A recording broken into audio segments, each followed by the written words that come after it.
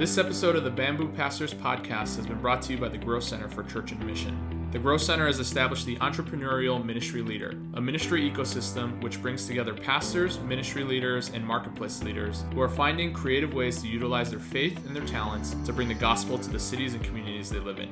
Check them out at thegrowthcenter.com.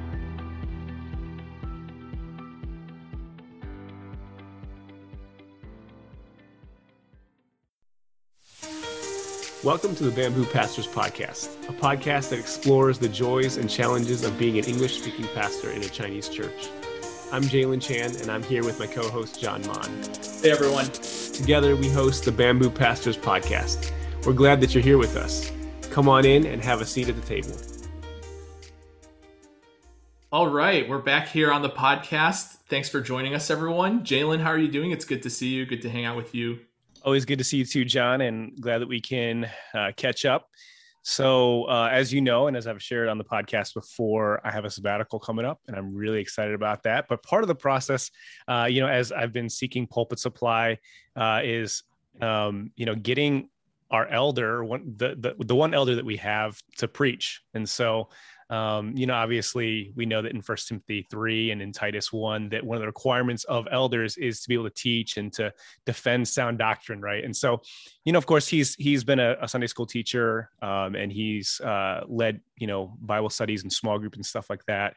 And he's actually preached before too, but this is first time, as an actual installed elder where he's going to be preaching. And so I'm pretty excited for him. I know that he's joked in the past that he needs about 6 months to prepare for a sermon. And so I've been working with him on just preparing him, getting him some notes and, just kind of talking him through the process. And so that's fun for me just to, come alongside him and walk him through the process. Cause that's something that I love doing in ministry is preaching, and being able to develop other guys to do that is really a joy. And, I won't be there as he's preaching, but I'll certainly be cheering him on and praying for him. So that's exciting. And he's condensed it down now, and that he doesn't take 6 months now. He's got, I think, 3 or 4 weeks to get ready for this sermon. So we'll keep him in prayer. How about you? How are you doing? I'm doing pretty well. As you're describing just this process of, helping your elders along to teach them to exercise this gift of teaching that they have,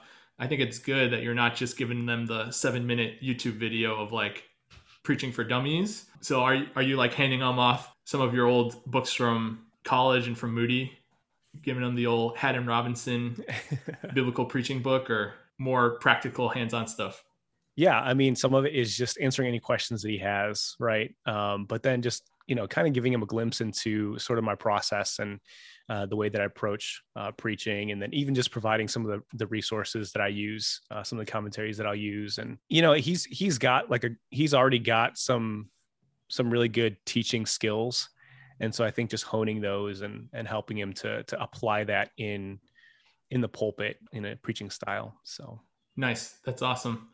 Yeah. For me over here, this week has been pretty, I just think we're gearing up for having people back in the building soon.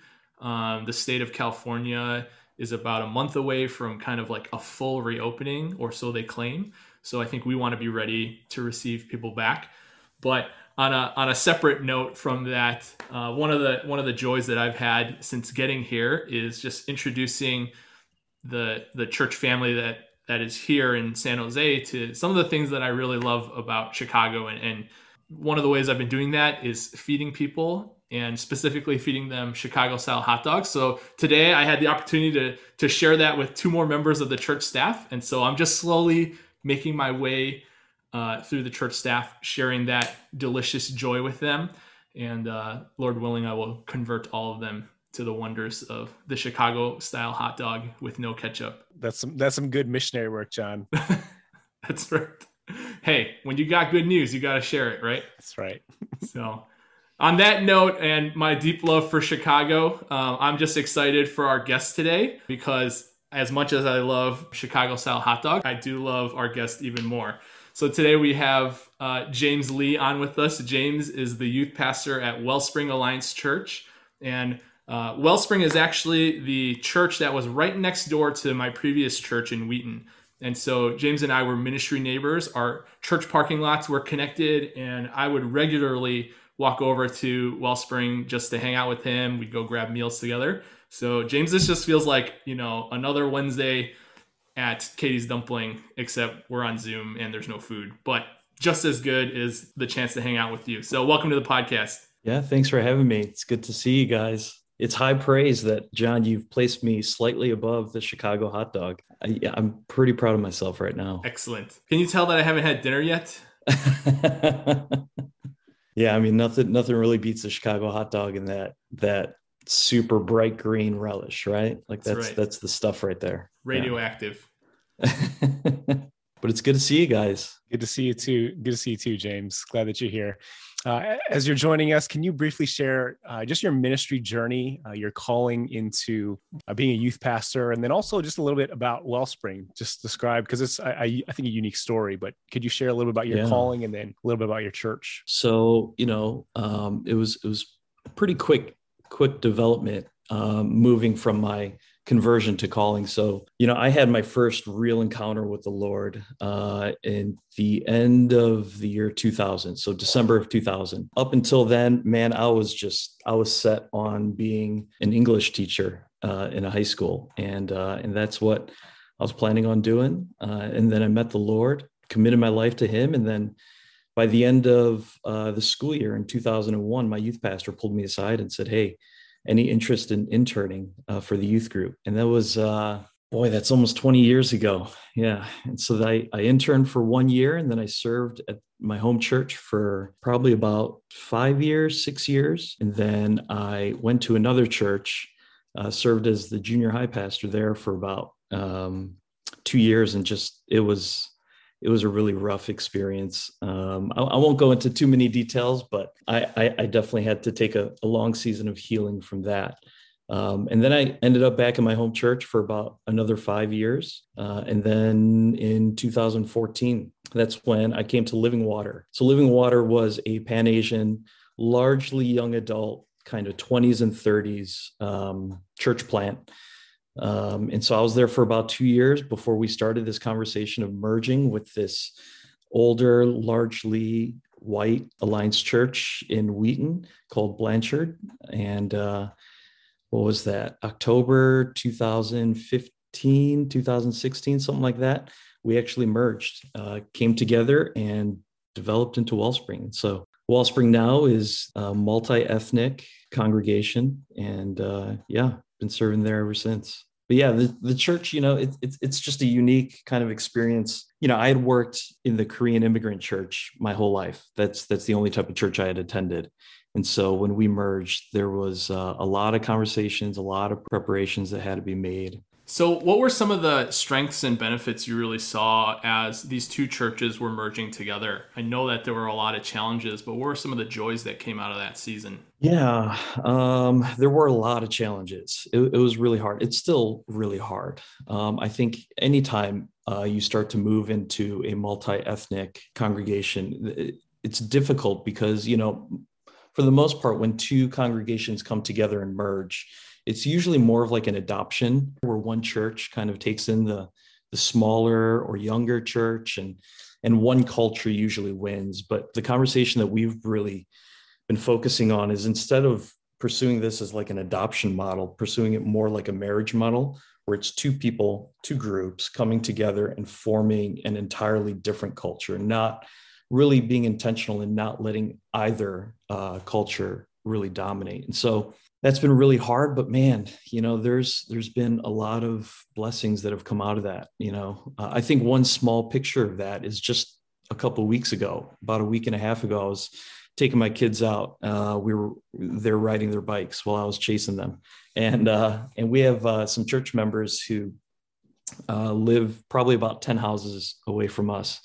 They're older, they're white, they're probably 60s, 70s, right around there. And we saw them, and they started talking to my kids, and we ended up just watching this older white couple talk to my 6-year-old and 3-year-old for like half an hour. And growing up, outside of my friends, the only older Caucasian people that I have usually interacted with were people who were in positions of power. So like teachers, principals, bosses, things like that. But there's just this really sweet blessing that my kids can interact with people who look entirely different from them outside of this power structure, and yeah, it was just a really sweet moment. And I don't think that would have been possible outside of this church merge and this multi-ethnic community. And so, that's some of the blessings that have been coming out, right? It's the maturity of the older group really kind of taking the younger group under their wing, and then the energy of the younger group really revitalizing the older church. And so it's been a good journey. It's been tough, but it's been good. Yeah, I think that's a beautiful picture as you're describing, very tangibly how you see that affect your family, and especially sort of the season that we're in now as a country. I think it reminds us that truly the hope for the world is Jesus, and it's through the good news of the gospel, and it's and the church has that answer, right? And I think of just the reconciliation and the work that we can accomplish by the power of Christ. Yeah, and just the relationships that allows for. There's this one Alliance pastor who said, change comes at the pace of relationships. And I thought that's such a wise word there, and we are seeing change. We are able to have these really difficult conversations, really allowing, just a couple of weeks ago, we had a lament service for our Asian American congregants, and to allow people of different skin colors to come around them and pray for them and lament with them, and to have, direct conversations and not have to lean on media, right, to capture a perspective. It's just a really sweet thing. And I really do think if it wasn't for Jesus, I don't know if that really happens. So yeah, you're totally right on that. So our listeners might be wondering right now, why do we have James on the podcast with us? Because clearly he doesn't work in a Chinese church, and this is a podcast focused on Chinese church ministry. But I think one of the things that I really enjoyed and loved about our time together being neighbors is that we really fought to partner together. And, that was cultivated over many years, which I think we're going to talk about it in just a moment. But one of the things that I've been thinking through is for you as a part of Living Water and then merging with Blanchard and becoming Wellspring, was there something about that merge, something about that history that kind of led you to seek other partnerships beyond just like the walls of your own church? Yeah, that's a really good question. If I were to be really honest, not really. Frankly, I don't know if it's really because of the merge that we've really pushed for partnerships. To me personally, I think the thing that really has pressed on me was Colossians 1:28, right? So him we proclaim, we want to present everyone mature in Christ. I've that one word, mature, really strikes me, and it's something that I've really been processing probably for more than a decade. And I think I'm starting to realize that maturity is not just teaching young people or people in general the disciplines of following Christ, but it's also really giving them a clear vision of what this new earth, this heaven on earth would really look like. And I think that's why like partnerships are so vital, because when you cross those cultural boundaries, right, that's when you really get a taste of what this new earth is going to look like. And that's such a key role in presenting everyone mature in Christ. I think everybody needs to experience those cross-cultural opportunities to worship together. And so to me, that's been much more of kind of a driving force. I know, growing up again in the Korean American church, like partnerships usually were limited to a handful of retreats here and there. It wasn't really like life on life type of partnerships in ministry. And John, I think some of the most important things that we did together were times when our youth groups came together and sat around a bonfire, or went on short-term mission trips together and connected deeply and served together and all of those things. And so, yeah, I wish that the Wellspring merge was really a catalyst for that, but honestly, It really wasn't. Can I ask, and maybe John, you can answer this as well, but how did that partnership start? Like, where did that begin? Because obviously a lot had to do with your youth groups and your personal relationship, but how did you guys start collaborating? What does that partnership look like? I may not remember this perfectly well because it does feel like it was quite a long time ago, but I think it actually started not with our youth groups partnering, but just the two of us. I think someone told me that James was like the new youth pastor at this church in Naperville, and it was part of the CMA, and we had at that time been organizing this network of Alliance churches from all over the Chicagoland area. And so I think we met up for coffee one day, and that coffee conversation turned into his youth group showing up for an event. And then as we became more familiar with each other, we just realized we shared a love for food. We do not have a mutual love for certain sports teams, and I'll just leave it at that. But despite that difference, we might have to dig into that a little bit at some point, just because, listen, my teams always win. Anyways, keep going. That's fair. I'll give you that one. But, as I was saying, I think it was cultivated over, just as our relationship, our friendship grew, then the partnership grew with it, right? Like it was easy to partner when we wanted to spend time together, which sounds like, are we just doing this because we needed more opportunities to hang out? I mean, I think it was in spending time with one another that we really realized the value of serving alongside one another, and that our youth groups are really, really different, right? Like I had a predominantly Chinese American youth group, and he had one that was much more diverse, and yet our students tended to come from the same areas, but culturally could be really, really different. And so, I don't know, James, if you want to add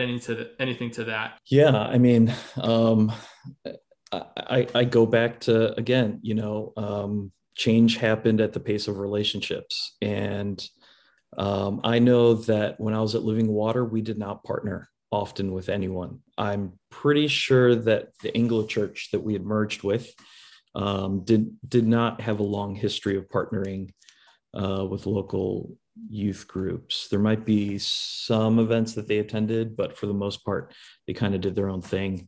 But like John said, we started to develop a friendship, and everything just kind of clicked from there, and it made it easy. Now I feel like if we don't get together with John's old church, our calendar year almost feels incomplete.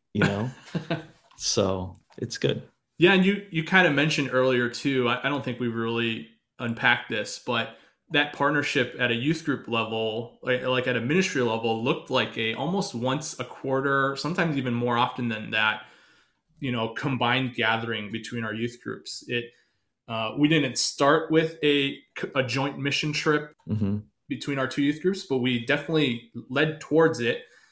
We served summer, community ministries, doing like kids camp with your church. Actually, I think our youth groups ended up on the same plane together to a conference in Florida. That's right. And I just remember, James, like the two of us went early to that conference, and we were just thinking, is this a good thing that our two youth groups, like probably close to 90 people between the two groups, are going to be on the same flight together? I felt bad for the other, 2/3 of the plane back. Well, this was back when we could travel reasonably, but I think that's it. It just brought a lot of joy to see our youth group spending time together and building those relationships.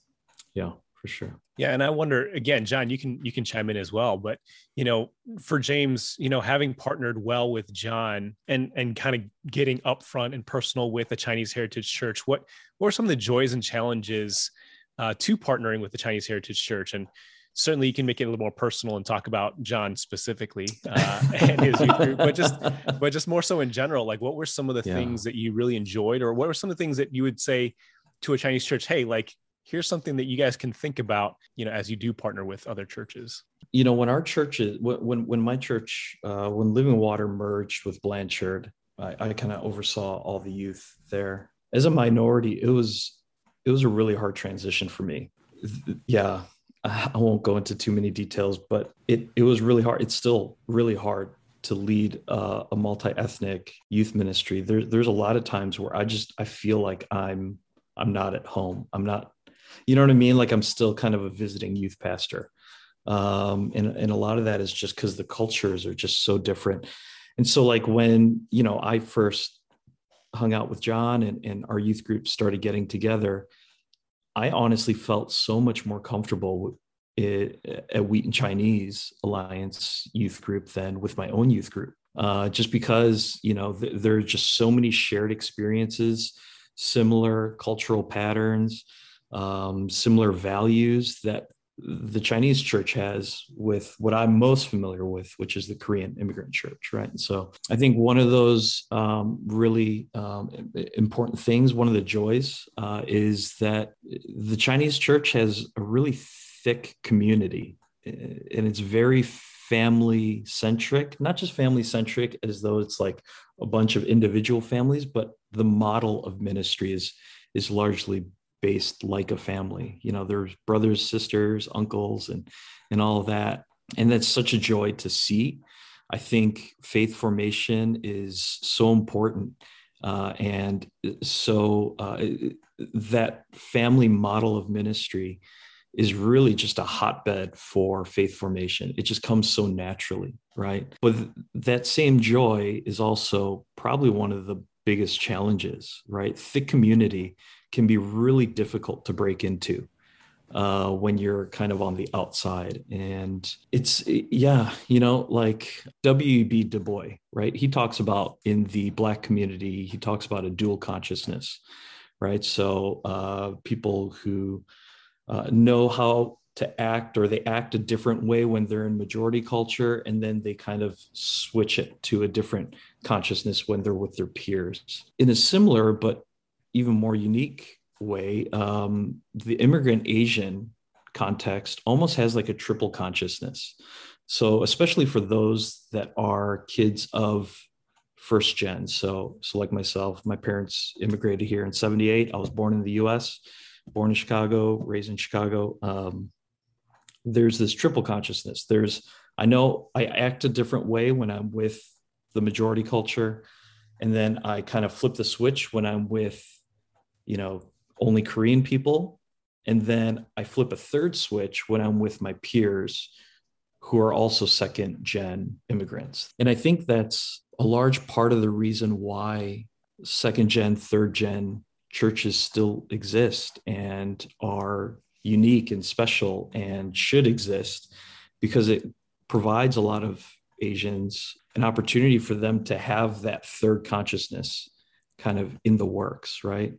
That thick community is tied to that third consciousness. And so when you don't identify and you don't know how to act in that third consciousness, and you can only resort in the first or second one, it's really hard to break into. And I think that's one of the biggest challenges, right?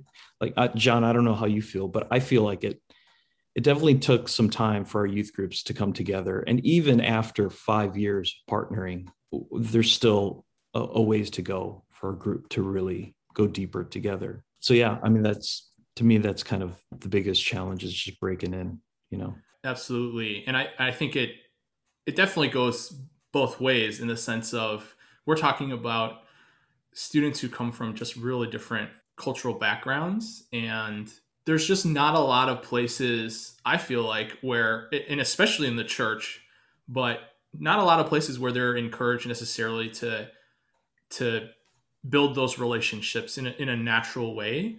And Mm-hmm. so it does take the hard work of, fighting for those friendships and those relationships. But I do sense that watching it unfold in front of us, that just brings so much joy to the kingdom, because it's a reflection of who we're supposed to be, that we need each other to really, reflect Jesus to one another. And so I'm thankful for those partnerships.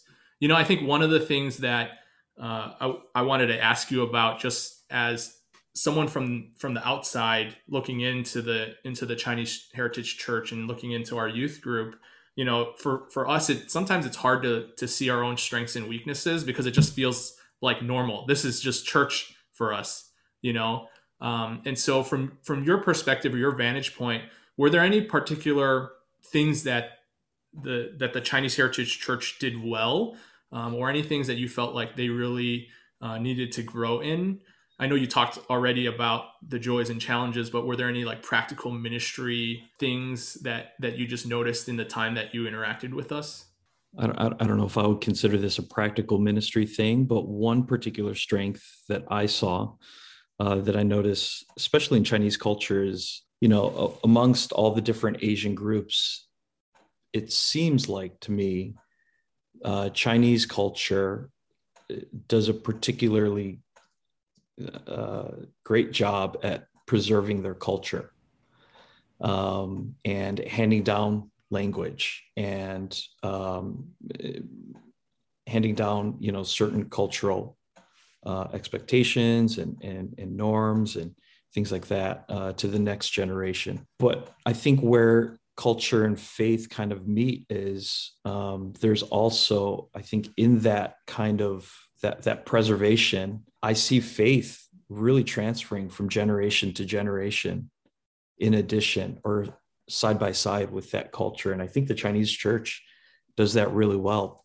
Honestly, at least my experience in my own culture and the Korean culture, we don't necessarily do a great job of preserving that. And I think that has an effect on faith being passed on from parents to kids. To me, that's one of the first things that I think of when I look at like Wheaton Chinese Alliance Church, the strength that you guys had that I really appreciate.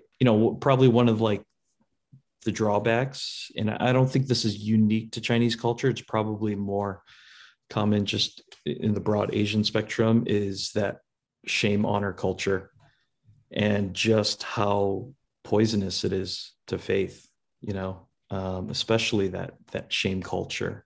To me, like, this is kind of something that I would want to say to all Asian churches is we need to deplete our culture of shame, with the rise of like Asian American attacks and hate crimes and things like that. There's, like in New York City, just probably about a month ago, there's that 65-year-old Filipino woman that was beat up in front of the hotel. It's terrible to see that. But the way that I process something like that, like, first, I lamented, I grieved it. But there was also part of me that while I identified as a victim, I also identified as a perpetrator, as an Asian American, in that, we historically have not done a very good job of being a good bridge. And I think a part of that is tied to kind of the shame and honor culture that we live in. Honestly, here's the thing that I'm not hearing from a lot of Asian Americans, and I think it's because of shame. And I think it's really hindering kingdom conversations. And that thing is, quite frankly, we are a people group in the United States who have taken advantage of other people groups to rise up in our culture and to become that quote unquote model minority.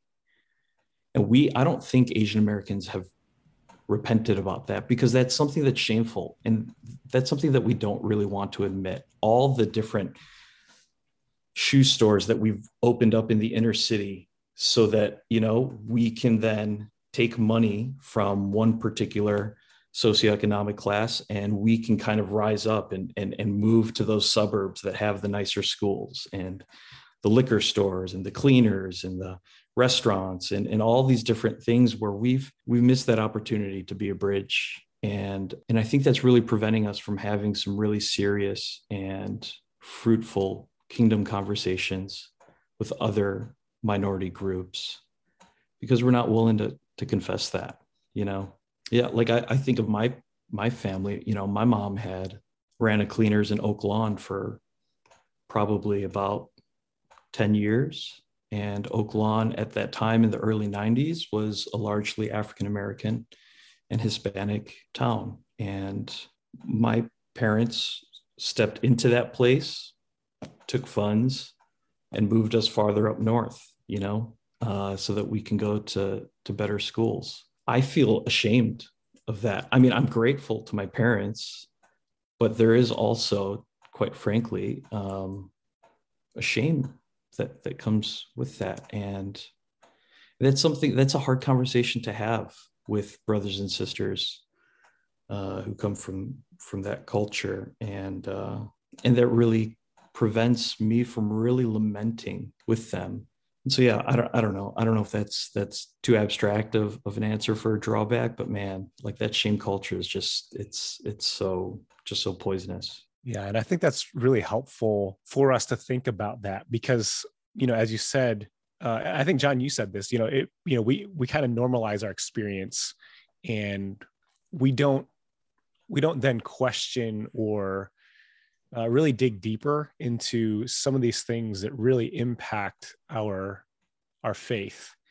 Mm-hmm. And so, like you're saying, James, certainly, like we need to dig into it a little bit more and explore, as a church, but then also personally, our identity and those issues of shame and how that impacts our faith, and then having conversations with other brothers and sisters who are not, ethnically Asian, and being able to have those conversations where our blind spots can be revealed is so important. And that's why this conversation about partnerships is so important, right? Because not only do we push forward in the mission of the gospel and the advance of the church, but as you said, with the Colossians 1:28, we're presenting one another mature in Christ when we have these sort of conversations. And so, I guess a question that I would have for you is, how would you encourage other Chinese churches to partner well with other churches that aren't ethnically Chinese?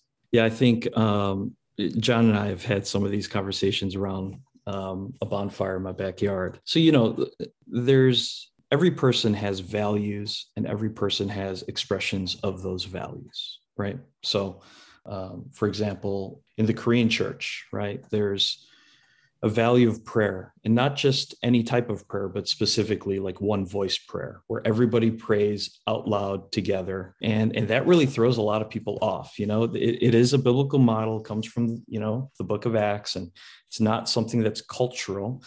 So, when you look at that specific thing that the Korean church does, there's the expression, which is one voice prayer, but there are actually two values that are being expressed in that one single expression. One value is obviously like a high value of faith, and it's, and interacting with God through prayer. That's a really high value. But also on top of that, another value that style of prayer is really expressing is the value of community. When you pray together in one loud voice, when people do it for the first time and are unaware of that value of community through that expression, they get really distracted and say, I can't pray because all I'm hearing are people next to me and, shouting and screaming, and it's just chaos. But when you really understand that value of community through the expression of one voice prayer, then people start to understand, they interpret that experience very differently. So instead of being really distracted when they understand that it's communal, they understand that when everybody prays in one voice, what we're doing is we as a people group are coming to the Lord together, right? And that's really impactful. And so there are expressions and there are values, right? I think so many times in partnerships, people just focus on expressions and, hey, what are the things that we can do together? We could play games, we can sing songs of worship, we can then incorporate a message, and these are all expressions, right? What really kind of stymies partnership is when you only plan and come together around expressions, because then, like, in the Anglo church, in Anglo youth ministry, they have a very common expression of playing games, right? Like, I can't tell you, like, when my Asian kids go to like a largely Anglo youth group, they always come away and they say the same thing, which is, man, they play a lot of games. You know what I mean? And, that's because the kids are only processing through this lens of expressions. What they're failing to do is going even deeper and understanding the value of what these games are trying to express, which is community. And if you understand that games are developing community, one voice prayer is developing community, you actually have the same value, just expressed in different ways. And so when you only deal with expressions, you start to think of, okay, there's one way of doing ministry. There's one way of building community, and that's one voice prayer. There's one way of preaching, and that's a person, on the podium for 35 minutes, expository preaching. And so like you start to kind of get this tunnel vision of how the kingdom really works, right? So all you process is, okay, there's the way of doing ministry. But when you start to deepen that conversation beyond expression and into the value system, then you shift from thinking of there's the way of doing ministry to there's a way of doing ministry. And so suddenly when you start to think of values, games become as important as one voice prayer. Most Asian youth pastors are going to be like, no, prayer is way more important than games, right? Like games, for most Asian youth groups, what the value that we're trying to express through games is welcoming people in, right? Like we want to kind of provide an on-ramp for people. We don't see that as like strong community builders, right? We'll see like, I don't know, like study sessions or like Bible studies as stronger community builders, right? And so then like, when I interact with an Anglo youth group and they want to do an hour and a half of games and then 30 minutes of Bible study, like if I were only dealing on the expression level, I'd be really uncomfortable with that. I would only think of that as, boy, that's a waste of time. You know what I mean? But if I start to think on the value level, then there's meaning, right? There's purpose to the games, and I'm actually fed through the games as I see my youth interacting with other people. And I think that's just so important when churches want to start partnering together, is that they start on the value level, not on the expression level. And I think that's where John and I really were lucky to really come together, because, John's youth group at that time was very different than my youth group, right? And we had very different calendars, very different ways of doing youth ministry, but we can come together around these values and then think of maybe new expressions together.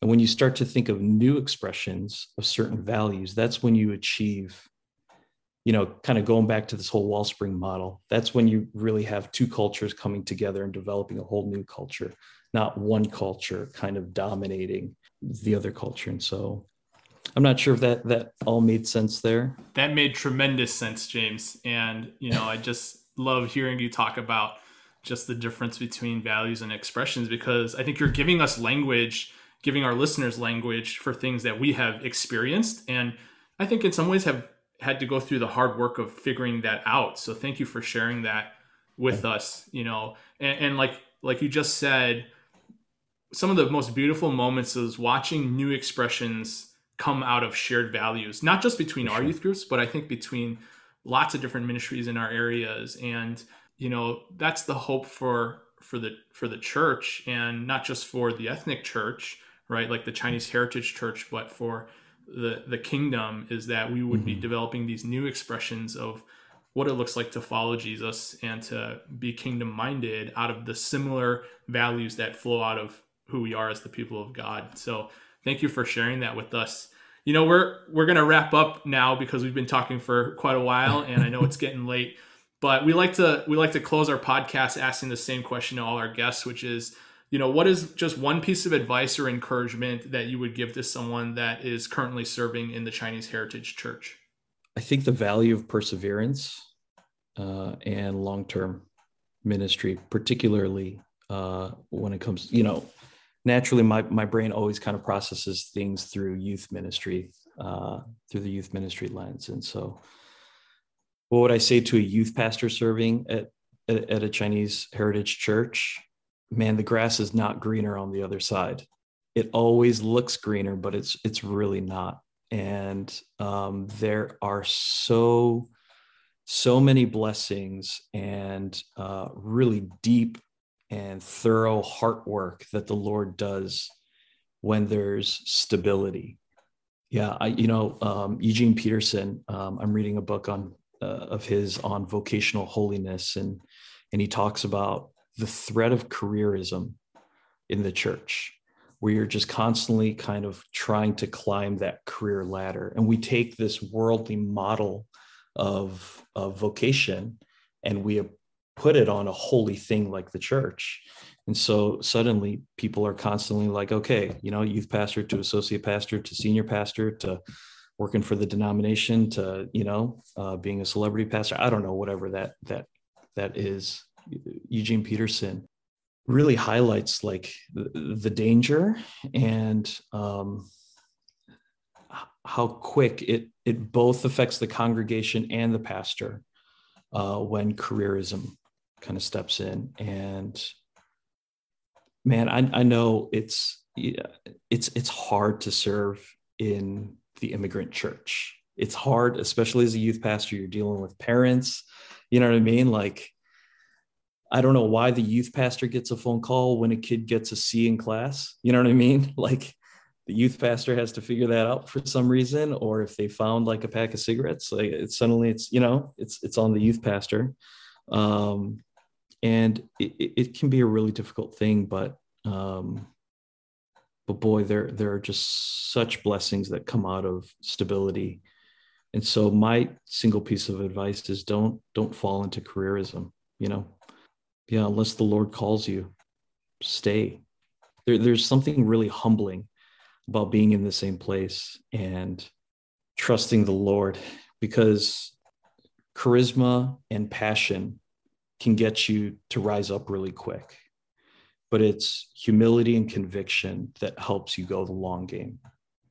And that's, I think, the calling that the Lord puts on the pastoral position, is to lead out a conviction calling. Don't lean on your abilities and your charisma and your past successes, so. Yeah, that's a great word, James. Thanks for that encouragement. And thank you for your insight as well. Really appreciate your thoughts on partnership, and really the encouragement to seek out partnerships, and really what that can yield for the kingdom and even for us as pastors. So thanks for joining us. It's good to have you on, James. Thanks for having me. That's the end of our episode. Thanks for joining us today on the Bamboo Pastors Podcast. Make sure to subscribe to the pod on whatever platform you listen to us on. Rate and review us, and check in every week as we explore the joys and challenges of ministry in the Chinese church. You can find us on Twitter and Instagram at Bamboo Pastors. See you next time.